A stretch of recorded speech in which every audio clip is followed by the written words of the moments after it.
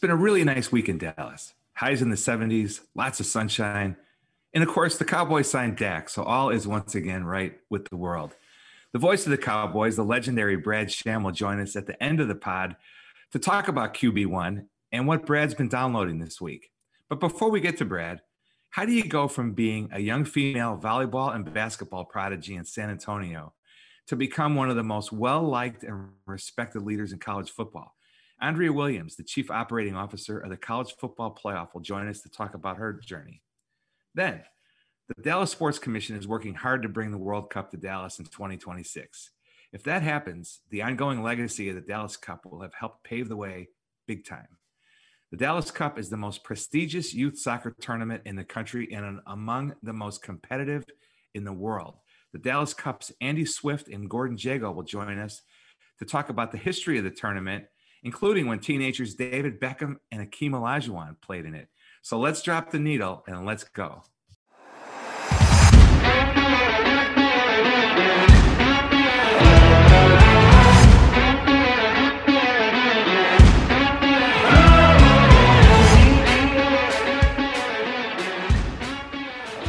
Welcome to the Mic Drop Podcast. I'm Kevin Sullivan, joined by my co-host Monica Paul, the Executive Director of the Dallas Sports Commission, and as always, joined by our next level intern, Marcus Carr.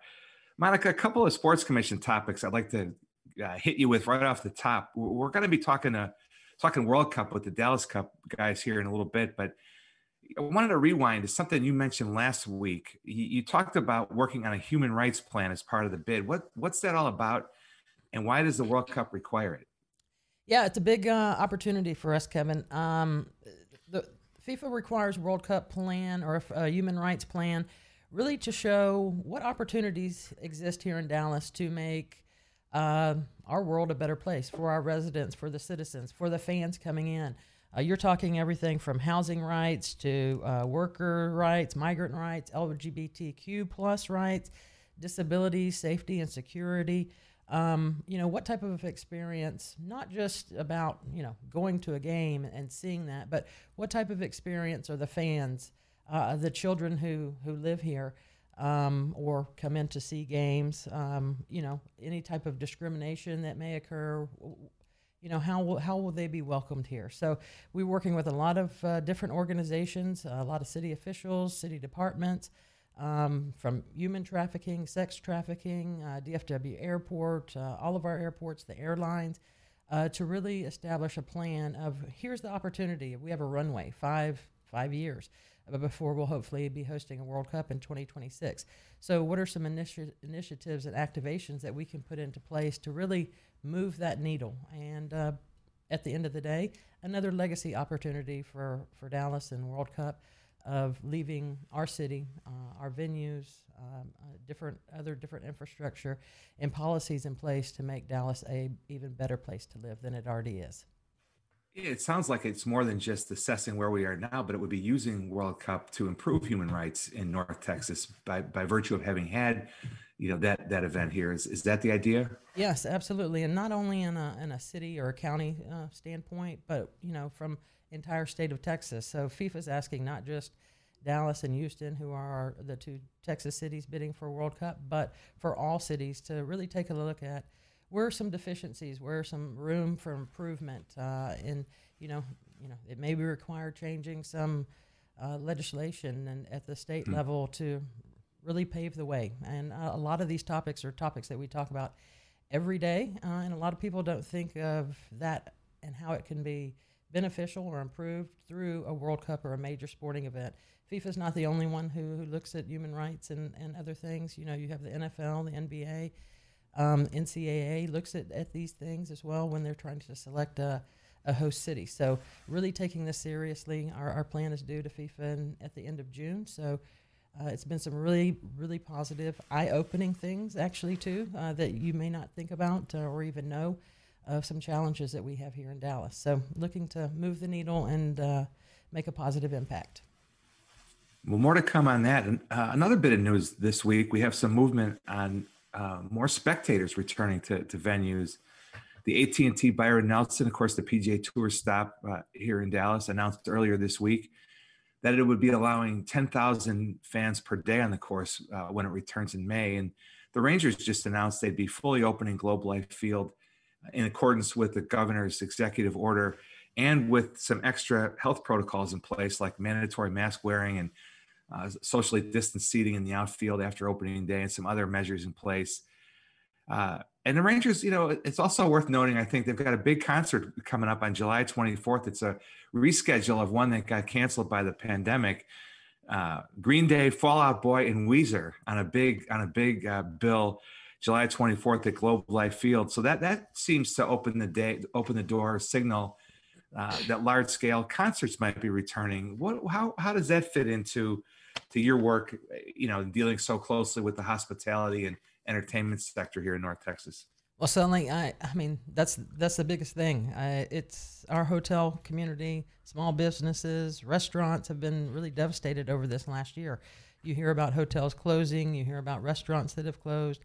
To slowly, and still we know that COVID is still out there. We know that we need to do it in the right way. So even though they're opening possibly to 100%, but still honoring masks and some social distancing and safety protocols is important. But it means hope. Quite honestly, it means an avenue for not only these professional leagues to be able to play and people to get back to see venues or see concerts in person, but it means hope for other events to be able to get off the ground as well. So it means hotels and restaurants who had to let people go or furlough them will be able to bring them back, and they'll be able to make money and increase jobs that are here locally, and slowly but surely, hopefully Dallas can get back to pre-COVID days and climb out of this past year. Yeah, hope is a good way to put it. Let's see how that all rolls out.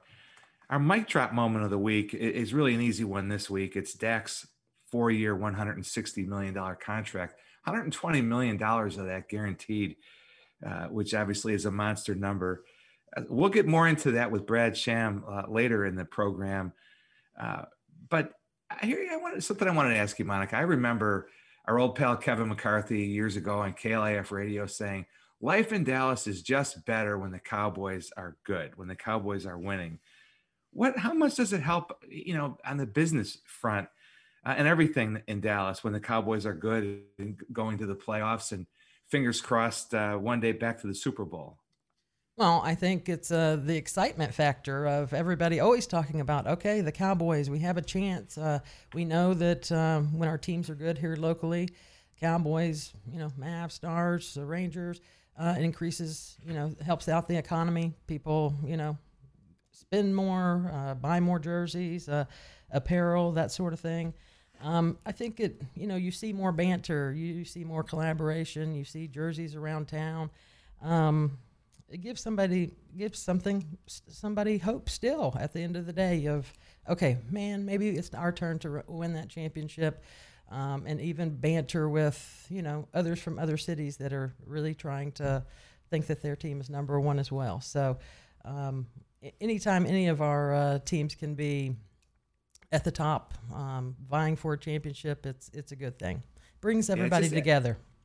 Yeah, it adds a little pep in the step, a little more energy around town, Yep. A little bit more excitement.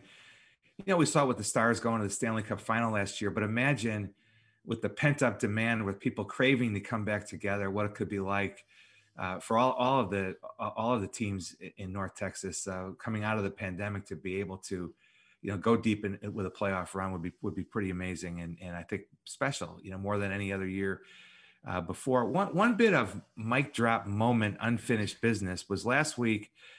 We were talking about the spelling bee and how well Dallas area kids have done in the National Spelling Bee. And you sprung a word on me. I might call it an ambush, but you challenged me to spell the word penduloc, which I had never heard before. And I completely whiffed on it. And I just want to double back and say, not only do I now know how to spell it, pendeloque, penduloc, but I know what it means. It's a pear-shaped pendant. So there you go. Let's kick it over to Rachel with a word from one of our sponsors. Hey, are you tired of nights in binge watching your spouse's or quarantine partner's favorite shows, or waiting for the delivery service to bring you a lukewarm meal? Let's bring hot dogs and cold brews back. How? Hockey is back. That's right, your Dallas Stars. Remember them? Western Conference champs last year? Well, they're back and they're bringing the heat to the AAC ice while on their quest to bring the Stanley Cup back to Dallas. And the best part, fans are welcome. Yep, dreams come true. So visit DallasStars.com today for all the best ticket deals and schedule information. Thanks, Rachel, and go Stars. The College Football Playoff National Championship is the second most watched annual event in the country, trailing only the Super Bowl. The CFP, like so many things in the sports world, is based here in Dallas, Irving to be precise. This is where the professional staff that plans and executes the game is headquartered. It's also where the selection committee meets each week to rank the best teams. We're happy to be joined by CFP Chief Operating Officer Andrea Williams.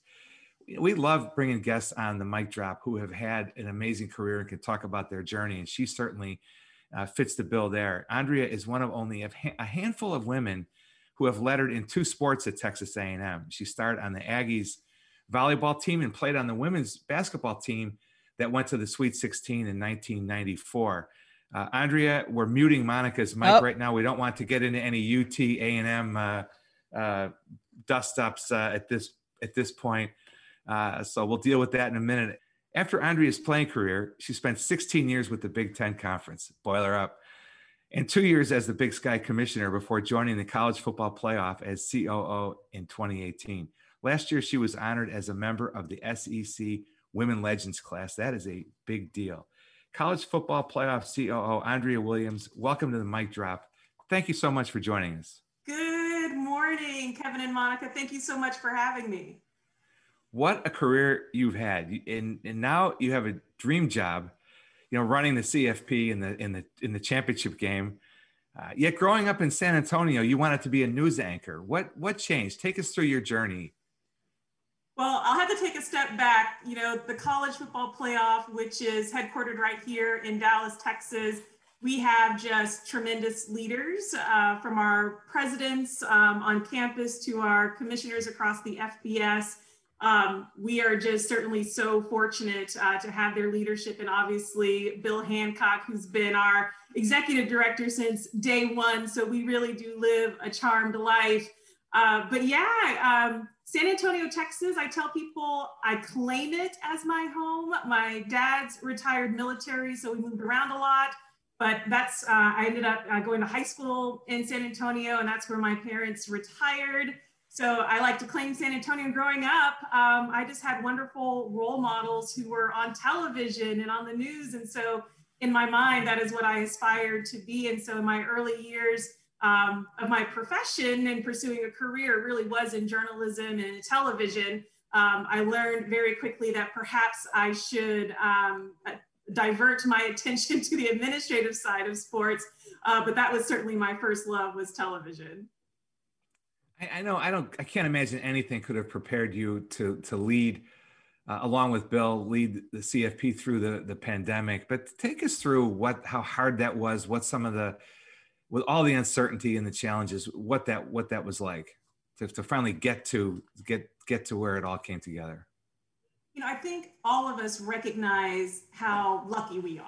The fact that we are in March of 2021, almost a year to the day in terms of, our country shutting down and responding to a global pandemic. When it first happened, none of us could have imagined what it was going to mean for our livelihoods, as well as for the industry of sports, specifically for us. And I think, we were fortunate to where we were already had the opportunity to work remotely. So with all of our travel and being on the road, we were equipped to working remotely very quickly, even though there wasn't necessarily a roadmap to how do you navigate working from home during a pandemic. The other thing in terms of just postseason and return to competition, again, we were the beneficiaries of everyone who came before us. So we were keeping an eye on what the NFL was doing, what the NBA was doing, what the NCAA was doing. And so it really was learning the best practices from our institutions and conferences and other sport organizations to figure out, how do they return to competition during a pandemic, but not just that, but creating a safe environment for folks to be able to participate, interact, and even attend games. And so we really did reach out to our counterparts across the country to learn from them in terms of, how do we manage this? And because we know how just deadly COVID-19 was and how much it just impacted all of us, the fact that we were able to have fall sports, the fact that we were able to have a postseason and have a college football playoff was just sheer, just being fortunate and being blessed. Was there ever a point where you thought it might not happen? I don't think any of us have excelled yet.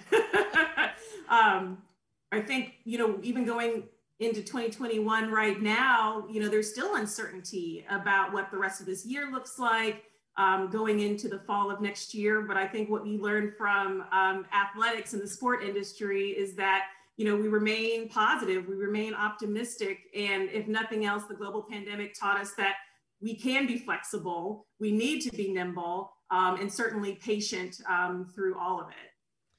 So, Andrea, I think a lot of people, go to major events, obviously can't wait to get back into the stands and see something in person. But they see like that week of the events. But there's a lot of other stuff that goes into it. We're well aware on our side. What does a typical day or week look like, especially this far out from the next playoff? So what are you working on, or what are your team working on at this point? Yeah, Monica, I love that question because so many folks out there who perhaps aren't as familiar with the sport industry ask, hey, there are championship games on one day. What else are you doing the rest of the year? But as you are very familiar with, we talk about the championship season and creating a memorable sporting event, not only for our participants, but for our patrons.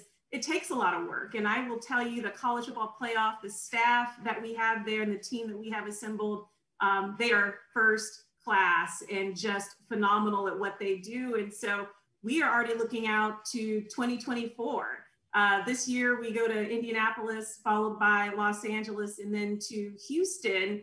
And the fact that I've been on staff for 2.5 years and all of those sites were already decided by the time that I joined the CFP. And so it's so important for us to be able to look ahead, secure cities, ensure that we have a location to take our championship game. And there's a lot that goes with it. And not just for our staff, but for the local community.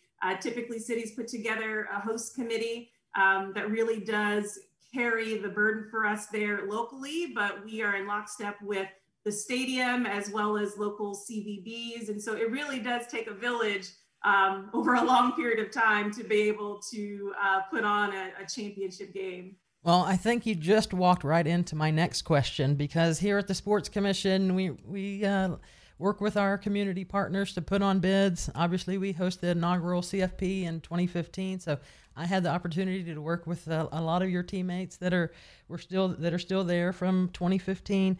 And I know you have the bid process. What are other things that you look for in bid cities when obviously we know we have to have a stadium. AT&T Stadium is where that takes place. And it's interesting to me right now. I frame it because, we're bidding on FIFA World Cup as well. So just getting your perspective of hosting major events in other cities, what do you look for? Well, absolutely. The inaugural event in Dallas, you guys set the bar very high. For the college football playoff, it was important to bring the championship game to different regions of the country. And so one of the priorities for the college football playoff was to take the game to 10 different cities in the first 10 years. And we've been able to accomplish that. And I will tell you, we've been so fortunate with our local partners in all of those host cities in terms of their professionalism, their experience, and really truly supporting a postseason bowl experience. And so we've been very fortunate, but you're right. When you talk about what we're looking for first-class stadiums, a location where not only our teams, but our fans can get to easily. Hotels are significant in terms of our selection, but and you mentioned it, Monica, it's more than just a game. We have a championship weekend, almost a spectacle in terms of fan experience. We have a number of public events that we provide through our Fan Fest, through our concert series, 5K. We even have a taste of the championship. So it even goes beyond just the game, but creating an experience that our fans have come to enjoy when they go to a college football playoff. Well, you know, we mentioned 2015, and I've got my calendar here, Andrea. You said you're through 2024, so you just let me know what date, 2025 and beyond, that we can just go ahead and pencil that CFP National Championship and that entire weekend, week worth of festivities in, and we'll get that paperwork over to your office pretty quick. I love how you put that in, Monica. I couldn't, not. So, CFP home here in Dallas. How does CFP benefit from being here in Dallas? A lot of other athletic conferences and obviously universities here and corporations. So just give us a thought on that. Dallas is an incredible city. I tell people all the time, if you're here, you want for nothing because it has everything. The fact that we are in the middle of the country certainly is a benefit to us as we travel a lot and get out to our different respective sites, as well as our conference offices that we have relationships with. But Dallas is special, across the board, from the college institutions that are here, the pro sports, the semi-sports that we have here. Obviously, we have the Sports Commission. But we are in great company. The College Football Playoff is right across the street from the Big 12 Conference. Conference USA is right down the street. The American just moved into our building. The National Football Foundation is our neighbor. So it's really a great hub for sports. And whether you work in athletics or you're just a big sports fan, Dallas really is a wonderful place to be and to visit, to really to just check all the boxes that you may have. Well, Andrea, even though you are an Aggie, which I've got to talk to this Tony Fay PR team about how we got an Aggie on here. But you know what? I think at the end of the day, thumbs up. You're a good Aggie, so I'm glad you joined us today. But we do have the women's Final Four coming in 2023. We're always looking for ambassadors here locally to help. You may get a call of us reaching out to see if you'd like to be involved in some way. Well, thank you for that. I'd love to serve. Before we let you go, Andrea, you mentioned Bill Hancock earlier. He's a friend of the Mic Drop team, a gem of a person in addition to being a great leader. And you also worked for Jim Delaney for many years at the Big Ten Conference, another esteemed leader in intercollegiate athletics and sports in general. What did you learn from each of them, and maybe some things that helped you get through 2020? But talk a little bit about those two great leaders that you've been associated with. Absolutely. And a fun story, Kevin and Monica, is the fact that, I used to work with Bill at the NCAA. So he and I actually had an opportunity to be in the same place and same space back in 2004 in Indianapolis. And so I think part of my opportunity to be with the CFP was probably the opportunity that he and I shared many years ago. But I would say the first thing that comes to mind when I think about Bill and Jim is the people. Both of them, their priorities have always been to staff with outstanding people who are great leaders who can do their jobs well. And so they truly have led the way in terms of identifying great and capable talent and putting them in places to succeed. And so I would say that's probably the number one thing that comes to mind. And I would say also just their passion for athletics, for sports, for those individuals who we are serving.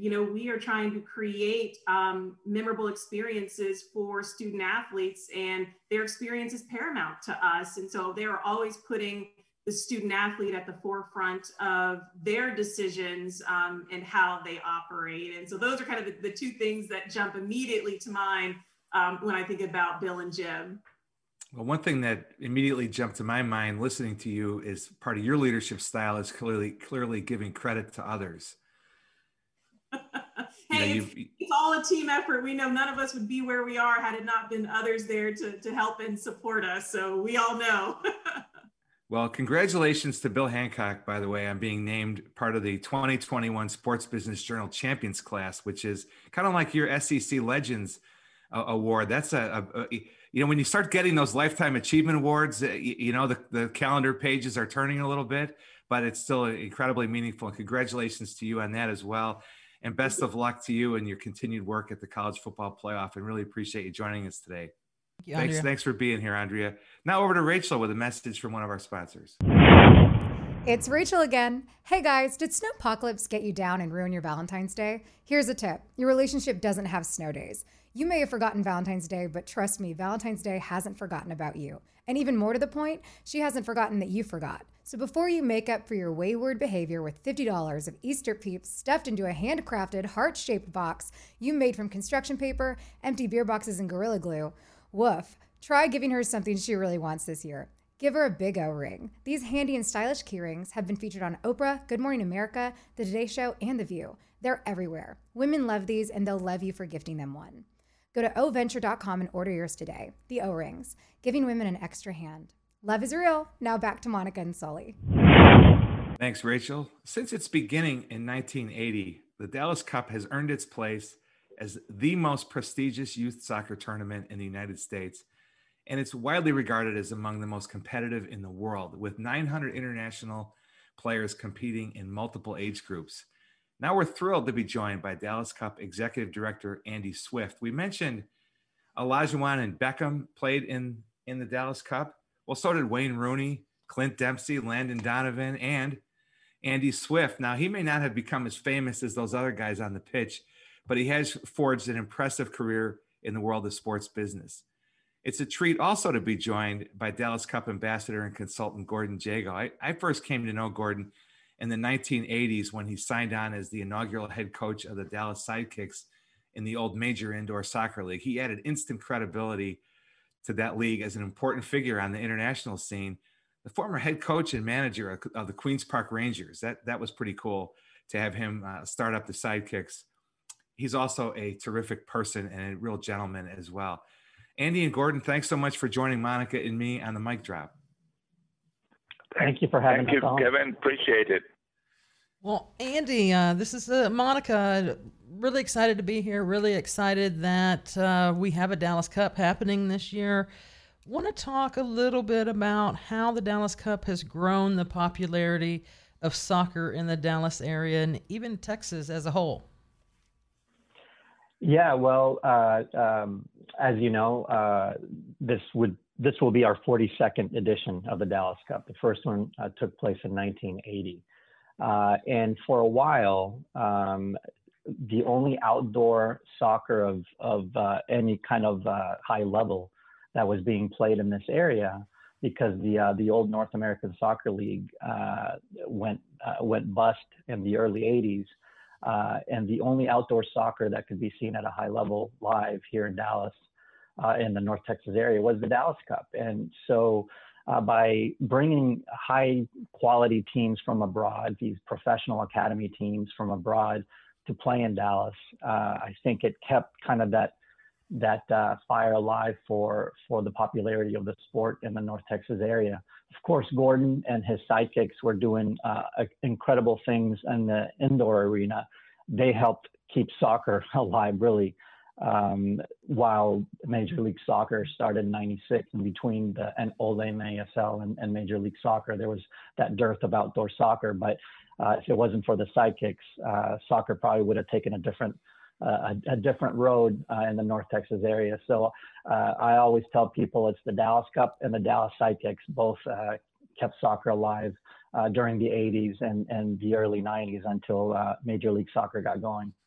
Well, it's very inspiring to see the growth of soccer today. And, I know we're going to talk about some of the projects that we're working on and the importance of 2026, but Gordon, many may not realize that the Dallas Cup is an invitation-only tournament. Several of the world's most prestigious clubs have participated in the Dallas Cup. Manchester United, Real Madrid, Barcelona. The list goes on and on. Gordon, how do you go about selecting which teams to invite? I know it's very simple. I bet you're going to say it's very simple, Monica. It's they receive a phone call and I say, "Is Gordon Jago?" And everybody says yes to Gordon Jago. You're a legend here, but give our listeners a perspective on how do we get these top-level teams? Well, as Andy said, and Kevin also added to it, the tournament has built such a great reputation throughout the world of soccer. And because of that reputation, and it's been done by, as Andy said, over 40 years. And the 2,000 volunteers that come in every year to help make it happen is just incredible. And what has happened, it's become a very elite tournament. You cannot just get in. It is by invitation. And so we'll take in about, I think, 240 teams, boys teams at the moment. We'll have over 400 applications that will come in. So there's a very well-organized sifting process. We have, like, for example, very quickly, Southern California, a real hotbed of USA youth soccer. And we'll probably have 7 or 8 teams at every age group apply from Southern California. But we daren't take all 7 or 8 because they'd be playing each other. And they'd say, well, why do we go and spend money, go all that way to Dallas when we're playing teams from our own local area? But what we have is a group of coaches, it's 4 in fact, spread throughout the Southern California area. And we send a list to each of those. And they then give their recommendation of listing them 1 through 8 or 1 through 7. And that gives us a guidance of who are the better teams in that age group that have applied. And we'll probably take 3. Now, it's not foolproof, but we've been very fortunate. And then we are around the world, of course, and Andy does a lot of this as well as myself. We're in touch with the big clubs, the Manchester United, the Real Madrid, the Barcelonas, and when we can get their top under-18 team from their academy to come, then that is a real bonus for us, because the first question I get asked from an American team when they receive notice of their acceptance, who is in our bracket? They want to play a foreign team. They want to play a name team because that's their opportunity. And Andy will tell you, I think last year then we had to cancel, unfortunately. Every group of 4 in every boys' age bracket had at least one international team from overseas. And that's what's happened. The reputation of the Dallas Cup is now so high that everybody wants to be in the tournament. And we're, as I say, we're very selective. Now, it doesn't mean we don't make a mistake. I think there was one year we accepted a team from India, and unfortunately they weren't in the same class. And it wasn't too pleasant for everybody. But generally speaking, the way we do it, we're very fortunate. It works. Well, Gordon, you lead right into my next question for Andy. Andy, about this time last year, you were speaking to my SMU class. We discussed the effects of COVID on the Dallas Cup, our predictions of when we were maybe getting out of COVID, and boy, were we wrong. The cancellation of Dallas Cup for 2020. How important is it for you to have this tournament this year, and what may we see differently?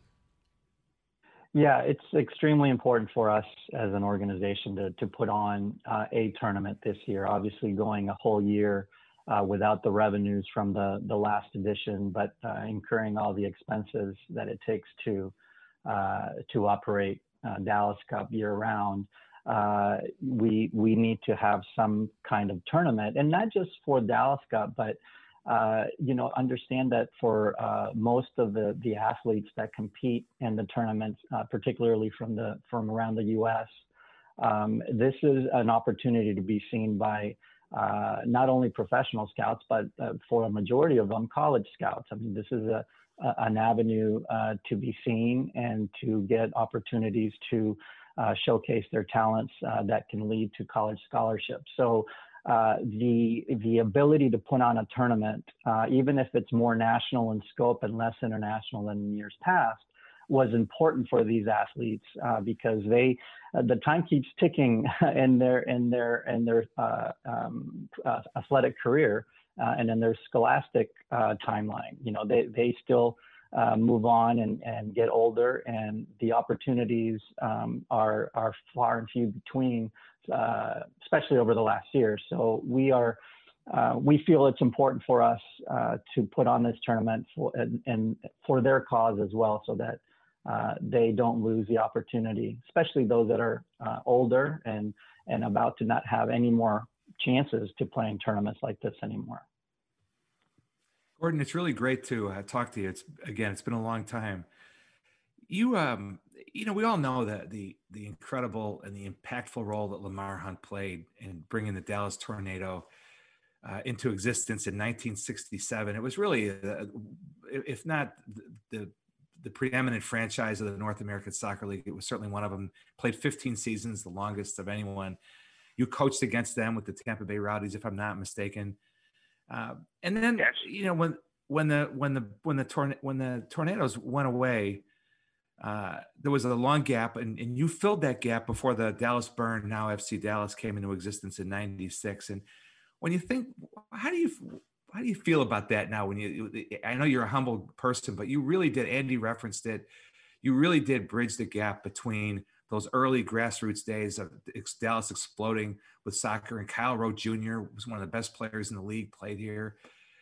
What was that period like? And were you aware of that when you arrived here with the Sidekicks in 1984? Oh, yes. I was very fortunate. I came across to the United States for the first time when I was the coach at Fulham Football Club in England, first division team. And we went to San Francisco to play Honved from Hungary as a part of the start of the North American Soccer League Outdoor League way back in 1968. And that's when I first met Lamar. And Lamar was the man behind that push then to have soccer. And he, throughout his whole life, he was an unbeliever supporter. And when the new MLS came to be, it was difficult. And he took 3 teams, Columbus, Kansas, and Dallas, and financed 3 teams in those early days, as Andy said. But it was very difficult to sell the game. And eventually the North American Soccer League at that time took a leave of absence. There wasn't enough teams. And, of course, the indoor was at that time making progress. And when I got the offer from Mr. Carter, the owner of the Mavericks, to come and take his new soccer team, the Dallas Sidekicks, that he'd acquired, I was hesitant because I didn't think indoor soccer was really for me. We'd played a little bit in Dallas, in Tampa, with Rowdies. But anyway, cut a long story short, Mr. Carter was insistent and a wonderful man. And we started the Dallas Sidekicks. And it was a really hard push at that time. In that first season, we went 12-36. And we were drawing about 1,700 people to the games at Reunion Arena. It really was a hard slog and a hard sell. But thanks to the players going out to the community, we did a tremendous amount of personal appearances and soccer camps for the kids, soccer tournaments, 6-a-side tournaments. And that was the key. We kind of built an audience, and then we improved the team because we were all new, myself included, into indoor. And anyway, keep it short, but in the second season, I think we went 24-24. In the third season, we won the championship. And so that was incredible because we were drawing 16,800 people at Reunion Arena for the Dallas Sidekicks. And at the same time, all the work that the Tornado has done with Ron Newman and co.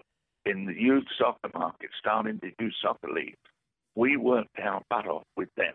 And we built that audience from those kids and their parents. It was a fascinating period of time because, as I said, you know, we were hanging on for grim death at times, you know, financially as well. We had changed ownerships during that time, and Mr. Carter stayed with us for 2 years. But in the third year when we won it, we had, I think, 24 owners, led by 3 people: Jan Rogers, Jim Graham, and Stan Finney. But it really was. But it was a fascinating time because we were out and about everywhere. I went all over Texas to the six-a-side tournaments that we ran. We ran camps for the kids, and the players, they got to work with the kids. The kids got to know them. So when they went to the Reunion Arena, and because that was part of the deal, if you attended a soccer camp, you got a couple of free tickets. And they knew the players. They knew who they were. They weren't only watching them play on the Reunion Arena court. They knew them because they'd seen them at the camps. They knew how they spoke. And the players did an unbelievable job. And as I say, I've had 2 groups of people since I've been in Dallas. The players at the sidekicks, backed up by ownership, and then, of course, at the Dallas Cup with the wonderful volunteers. All those things come together to put us where we are today. And we've got a very successful franchise with FC Dallas, well-run, well-organized. We have an excellent Dallas Cup, and we have an excellent classic league for the young boys and girls of soccer. So soccer at the moment, in my humble opinion, here in Dallas, is on a very steady position, and it's very popular. And as I say, that's what makes, for us to get 400 teams applying, and Andy will probably tell you this year we probably have more teams from the United States apply than ever because of the problems of the virus. You mentioned the 1987 Sidekicks Championship team. I would encourage any young people out there, and that includes you, Marcus, who was a soccer fan, who if you weren't around then, go to YouTube and go on Google and Google the Never Say Die 1987 Dallas Sidekicks with Tattoo and David Doyle and Joe Papaleo in goal. And it was a phenomenal comeback to win the championship in Tacoma, if I'm not mistaken. Gordon, you ever go back and watch those old? You probably have tapes in a box somewhere. Do you ever relive those moments? Yeah, well, it's incredible. 2 weeks ago, I was in a restaurant up here in North Dallas, and a young lady came over, and somebody introduced me to her, and she said she had a tape of the highlights of the 1987 final. Anyway, I asked her to send them to me, and she did, and I sent it out to all the players who are still in the town. And it's just incredible. It was a really, because people don't know, we were losing 3-1 to Tacoma with 3 minutes to go. It's over. But we pulled out the goalkeeper like you do in hockey, ice hockey, and we scored 2 goals in the 3 minutes to tie it up and make it 3-3. Went into overtime. We put our goalkeeper back in, of course, and it was Chris Sobieski, who's still here. And we won. We scored in the 6th minute of overtime on Mark Carpet to win. It was just incredible. And to this day, Norm Hitzges tells me it was one of the most exciting games in all the sports that it ever broadcast. It really was an incredible. And as you said, that the tape, Never Say Die, is the full 30-minute tape of the whole season, which gives that great story, because it was a great story. We were almost finished at the start of the season, and we had to find new owners, which we did, thanks to Stan Finney and Jan Rogers and Jim Graham, and that kept us in business, and we had the joy in the end of the season as the underdogs. Tacoma had far more better players than we had, outstanding players. They had 4 players who scored 40 goals apiece. It was incredible. But the manner of the victory, as Kevin said, if you have a chance to see that tape, it's an incredible 30 minutes of the history of the Sidekicks. And Andy, and if I may interrupt, I was a teenage kid during that time, and I was among the 1,700 in those early days of the Sidekicks that Gordon mentioned, and I was part of those 16 and 17,000 that went to the games during the playoff run in '87. But I remember that night watching the game on HSE, like arguing with my parents that I needed to stay up late because it was a late game. And to this day, you know, that's one of those memories that I'll never forget as a young soccer player. And it just speaks to how important it was that the Sidekicks were here in town to keep the flame of soccer alive during the 80s and between the two outdoor leagues existing in the U.S. So Andy, let's get Andy, Monica. you were wrong because you should not have been up at that late hour. It was late. Remember, Gordon, because you guys were in Tacoma. It was called midnight here. I had to trade in some favors with my parents, but. Yeah, well, you had great parents, Andy, if they let you stay up and have that memory that you're still talking about all these years later. Yeah, exactly. Yeah. So Andy, let's give Monica an assist here. She is working around the clock to try to bring, work on that FIFA bid to bring the World Cup here and back to Dallas in 2026, which would be a great honor. You know, you worked the World Cup back in '94 on the media relations team. Obviously, you've been around soccer in Dallas your whole life. How would you make the pitch to FIFA if you were on Monica's team?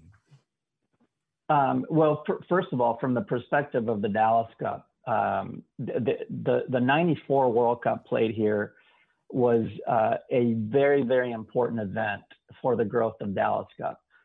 In the 80s, the tournament grew in reputation because it was really one of the first international youth tournaments taking place anywhere in the world. But it really got to that next level when it was announced that the U.S. would host the '94 World Cup.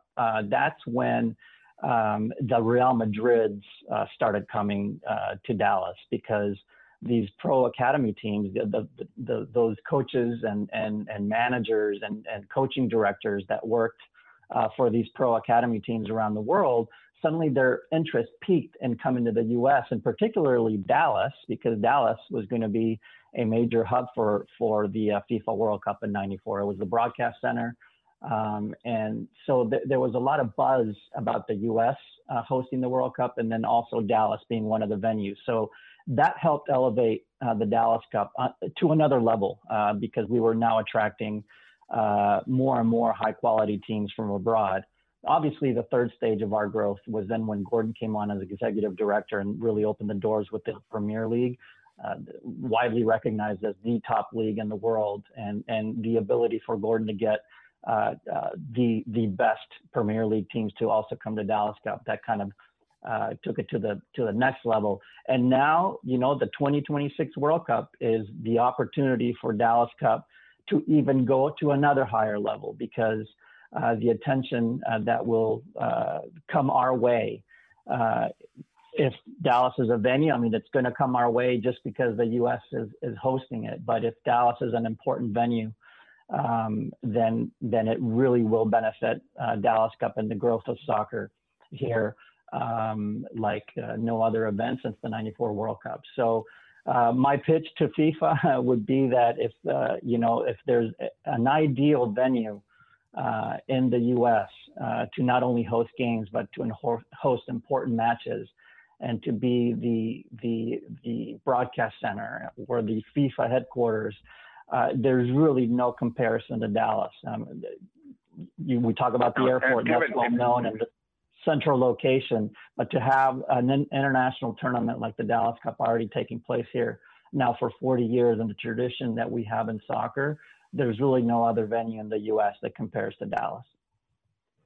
But may I add, Kevin and Monica, I mean, Monica did an unbelievable job way back there in the World Cup then. And what has happened, and as Andy said, this was not only here for games, we were the broadcast center. Everything came through Dallas over from Detroit, from New York, from television, radio, and then out to the world. And the FIFA, they know how well the city of Dallas and the council and the sports council, what they did for the 1994 World Cup. The standard of work by the city for all those people who were coming in. And the broadcast center, people were coming in 2 months before to prepare for it. It was just incredible. So the reputation that Monica and a group did for the World Cup in '94, there's still a lot of people involved in FIFA who know about it. So I think, if I was on that committee full time, I would be saying to those people in Switzerland, hey, you know what we did, and we're even better now than we were then in '94, because they have proof. They have a proof that this city can hold a big international competition and do it proud. Well, and I would also add an interesting anecdote related to Dallas Cup back in '94. Because the Dallas Cup already had such a big volunteer base, when a big volunteer base was needed for the '94 World Cup efforts here in Dallas, the Dallas Cup provided a large number of those volunteers that were needed by the Dallas 1994 World Cup team. So there's already a connection and a history with Dallas Cup and the World Cup, hosting the event here in Dallas. And, hopefully we'll be able to assist as well in the 2026 efforts and lend a hand however we can to make it happen here in North Texas, as we're part of this community, and the community has been tremendous in helping us grow. And now, it's our opportunity to give back to it as well. Well, Andy and Gordon, I can tell you hopefully you will be involved. Right. I will be counting on those volunteers. You are both part of our bid committee and many other committees. And I have like 20 more questions, that I could ask you, revolving around what could our legacy be after, for soccer and for the Dallas area after 2026. We could get into human rights plan and diversity, equity, inclusion, and the great programs that you have with the Dallas Cup Homestay program and Peace Team initiatives that I think a lot of people, don't know about. You've added a girls bracket for 2021 and why. So a lot of questions. I know we're running out of time, but I've got one additional question, and I'm going to bring our next level intern Marcus in on it, but it revolves around gaming and the Xbox and esports, and you've already added a girls bracket in. Can we add a esports or some sort of league for the Dallas Cup and get these teams not only playing on the pitch and but competing online as well? And Marcus, I'm gonna throw it over to you to. Yeah, Andy and Gordon. So I went to the EMLS Series 2 championship at the Soccer Hall of Fame here in Frisco. And it was an experience like I've never seen before. There's just so much excitement around the event. How do you think MLS and esports has impacted the youth? And like Monica alluded to, do you think that is something that could, grow as time goes on? Yeah, definitely a huge initiative. In fact, it's something that we've been discussing internally for a few years now. We have a Dallas Mavericks executive who sits on our board, and we've gotten guidance from him as well, because the Mavericks obviously were involved in the esports initiative themselves. Billy Phillips, by the way, who played for Gordon at the Tornado, sits on our board, and he's helped us a little bit with that. In fact, these discussions have reached other organizations looking to partner with us with this initiative, like the City Football Group. They are the ones that own Manchester City Football Club. We've had discussions with them, as well as with even our apparel partner, to put on a tournament that runs concurrently with the Dallas Cup. We haven't figured out if it's players that are playing in the tournament and the Dallas Cup itself that would be competing, or we have independent esport players playing in that tournament, but we want to do something like that. It's kind of the future. I know that a lot of enthusiasts for the sport get their knowledge and their enthusiasm for soccer by playing the game FIFA. And in many ways, they're much more of an expert than I am in terms of world soccer and the players, because they play the game. So it's going to be an important part of Dallas Cup moving forward. The pandemic obviously changed our plans in the short term and what was important, what initiatives were. We started the girls bracket, like Monica mentioned, this year, and that's an extremely important initiative. Gordon has helped tremendously with that. He helped us land a very important sponsor, Mary Kay, to help us get that started this year. And so that is our focus now, but the discussions have been there, and it's very much part of what we want to do to help Dallas Cup grow in future years, is the esports initiative for sure. Yeah, I mean, and it's covered it, admirably. The only thing I'd like to mention in that is, of course, that the involvement now with Mary Kay Cosmetics. I mean, they are so supportive of this girls program. It couldn't be done at this time if it weren't for Mary Kay Cosmetics. And as I've said to them, I can see, and with all the plans that we have, the cooperation and the support that we're getting from Mary Kay, that in 3 years' time, the girls' tournament will have over 200 girls teams here, and will be the league, and just as perhaps difficult to get in as the boys at this moment. But it's all credit to Dallas and many. Monica knows as well, because I can remember all the work we were doing in '94 for the World Cup. The support that we get from all the groups, the volunteers, the Classic League, FC Dallas. We're all one big family supporting each other. And that's what's made Dallas, I think, so important in the world of soccer, particularly in the Dallas Cup, because, I've worked with until 2002 to 2014 with the Cup full time. And now I'm, as a consultant. But as I travel around the world, negotiating with these big clubs to come, I get inundated with teams from all countries.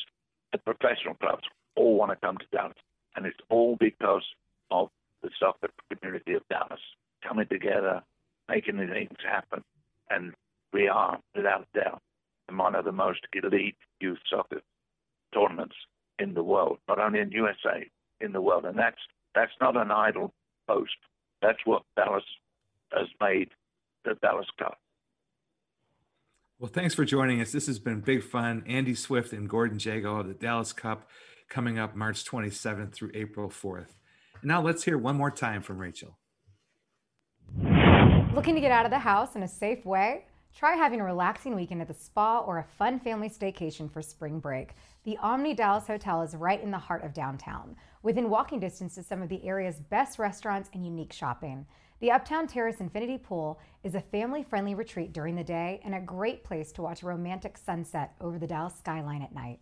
Go to omnihotels.com/Dallas for the best offers and plan your post-quarantine staycation today. Because why? Big wins happen here. Welcome to my friend Brad Sham, the longtime voice of the Dallas Cowboys. Brad, we've been talking soccer with Andy Swift and Gordon Jago, and Cowboys fans and sports fans in North Texas may not realize you did a stint with the Chicago Sting in the North American Soccer League in the 70s. Well, first of all, nice to see you. Second of all, next time you talk to those guys, give them my best, because I did a stint as the PR director of the Chicago Sting in 1976, because my stint as the PR director of the Denver Dynamos in 1975 ended when they folded after the one season they played. And then I did Dallas Tornado games in the North American Soccer League on the late great WRRAM, which no longer exists. And then I did, I think, 9 years doing the Dallas Burn as they transitioned to FC Dallas. Loved every minute of it. In fact, in about an hour, I'm going to go watch Manchester United play in their Europa League round of 16 game. So you're fully on board with Monica's bid with FIFA to bring the World Cup back to Dallas in 2026. Yeah, I mean, first of all, it's amazing that the World Cup hasn't been here since whenever, but yeah, 94. Gosh, and I'll tell you, I mean, I remember in what was it, 84, when it was there were some games at the Cotton Bowl, and I 94. Yep. I remember going to some of those games, had my little credential by myself, got on the bus and rode down to the Cotton Bowl and watched some of those games, covered them. But as you have, Sully, I've had the honor and pleasure of seeing many of the great stadia in the world. And there's no stadium that I've ever seen that is better suited for a big event than AT&T Stadium. I've said before, it's a great home venue for the Cowboys, but that's not what it's best at. It is designed for and built for huge international events, and something like a World Cup semifinal or a final is exactly why they built the building. Man, Sully, I think we just had a mic drop moment here. I don't think I could have summed up a bid any better than what Brad just said. I hope. Good night, everybody. Yep. Good night. Yeah, I hope FIFA's listening. You're going to end up in the bid package there, Brad, with that testimonial. So way to go. Tell me when. Before we get to Dak, I have one other thing. Yeah, when I met you, I'm sorry, Dak. Dak who? Yeah, I met you as a 21-year-old novice, PR assistant with the Dallas Mavericks. I know the day was June 10th, 1980, because that was the day of the NBA draft when the Mavericks took Kiki Vandeweghe, and which turned out to be okay because Rolando Blackman came out of that deal. But when I met you, I didn't know you had been a PR person. I was really intimidated. You had this beard. You were smoking a pipe. You had the whole weighty 1080 behind you. It was you were this sort of king of Dallas media, and it's so nice to have you on here 41 years later almost. And I guess the pandemic robbed us of our 40th anniversary last June, so maybe we can get together soon. But let's get to Dak. So what does this mean for the Cowboys? What do you make of all this? Well, in the short term, getting the deal done means they can push money around and add other players. They would not have had salary cap space to do that if they hadn't. But you don't make a deal like that at a position like that if you don't believe in the guy. And I think that you can make a case if you want that they could. I hate should. Should is one of my very least favorite words in the vocabulary. I think they possibly could have gotten a deal done 2 years ago, and then you could say, well, they could have saved themselves some money, but they were really intent on getting Ezekiel Elliott signed at that time.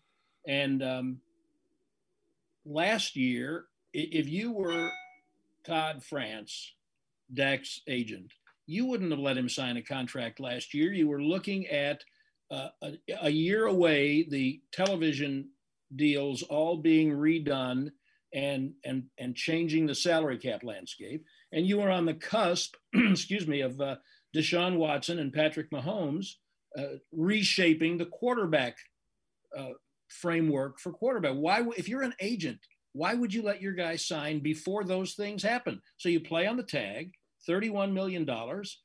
Worst thing that happens actually happened. You get hurt, you still get your $31 million, and then look what happened. Another thing that it means is, I think it's important, and I thought both Jerry and Stephen Jones spoke to this at the press conference yesterday. You send messages to your whole team based on how you treat key players. So everybody in that locker room, in that building associated with the franchise knows he's more than just a quarterback. Is he the best quarterback in the league? Possibly not. Is he top 5? Possibly. He's the heartbeat of that team. He is, and I said this on the radio the other day, Sully, and I understand the enormity of what I'm saying, but this will be my 43rd year broadcasting their games, and there's nobody they've had better than him at all of the intangibles. Now, he may not be the best quarterback they ever had. Leadership, respect commanded in the locker room, intensity, competitiveness, character, public demeanor. Nobody's been better than him. If you don't find a way to sign that guy, that sends a real message to the rest of your players. So I think all of those things are what the contract means. Can you get back to the Super Bowl on intangibles? I mean, what else do the Cowboys need to do now? No, of course not. First of all, he has to be a good enough player. Obviously, you can't get by on intangibles, or you and I would be really big deals in the world. I mean, you are, but you have to be a good player, and you have to have the things that are needed mechanically to succeed at the position. So I believe that he's demonstrated that he has those things. Now, since we're not playing tennis, you better have some pieces around him. The vagaries of injury are something that rear their head every year, but offensively, I think they've got a very competitive team. Defensively, they are a train wreck. And so the answer to your question, what do they have to do to get back to the last game of the year? They got to have a defense. They've got a lot of work to do, and they know that. That's not news to them. All right, Brad. Well, this is the portion of our program where we ask, what are you downloading? So it's time. Open up your laptop. You know, we want to see that streaming data. I mean, open up my laptop. I'm on my laptop. What maybe sports related or maybe not? What are you downloading these days? Well, are you talking about streaming, watching things, or listening to things, or podcast, book, movie, TV show, you name it? Podcasts. Malcolm Gladwell has a podcast that's, I think, in its 6th season that I just discovered a year ago, called Revisionist History. Yep. And so I have gone back and gotten to all of those, and I'm working my way back through all. I think he's just a genius communicator.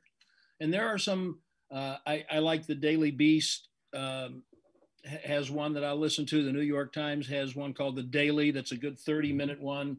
Catches up on maybe the most important story that's going on. I try to listen to that. Some NPR ones. Wait, don't tell me. That one gives me a chuckle. How about video? What are you watching? Well, I'm a SAG-AFTRA voter. So we're now in the period where I'm trying to catch up on some of the performances I haven't seen because voting's got a couple of weeks left.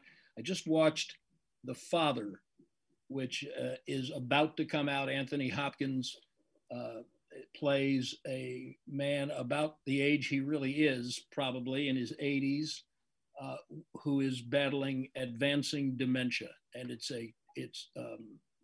my mother had some dementia issues before she passed a couple of years ago.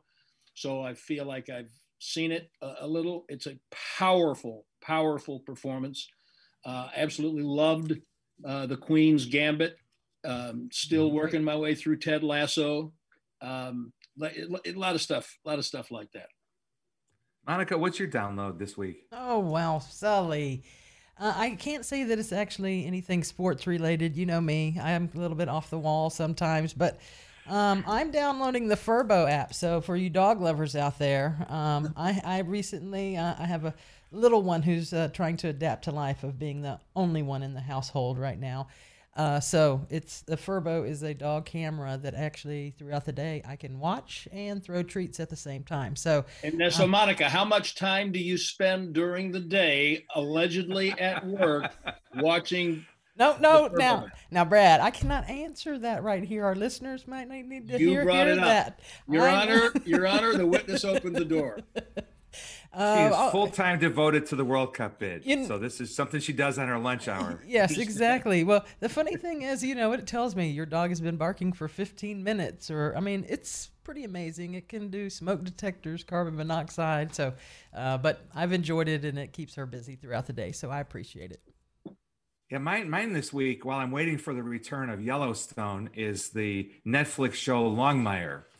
And there is a sports connection in that Lou Diamond Phillips is a co-star, and he was taught at UTA by Harold Kaufman's mother.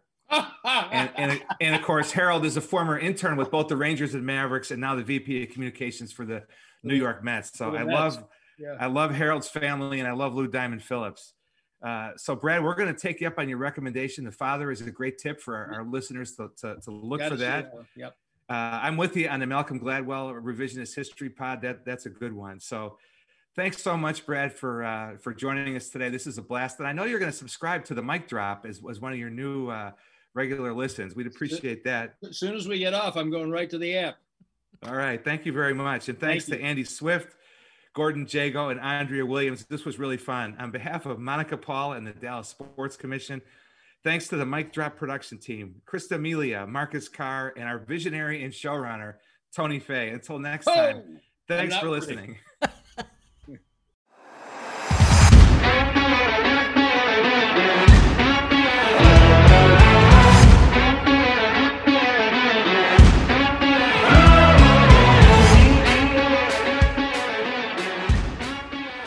How about those mic drop moments? Big wins happen here. All right, Dallas, don't forget to follow, like, comment, subscribe, and share across all of your favorite platforms.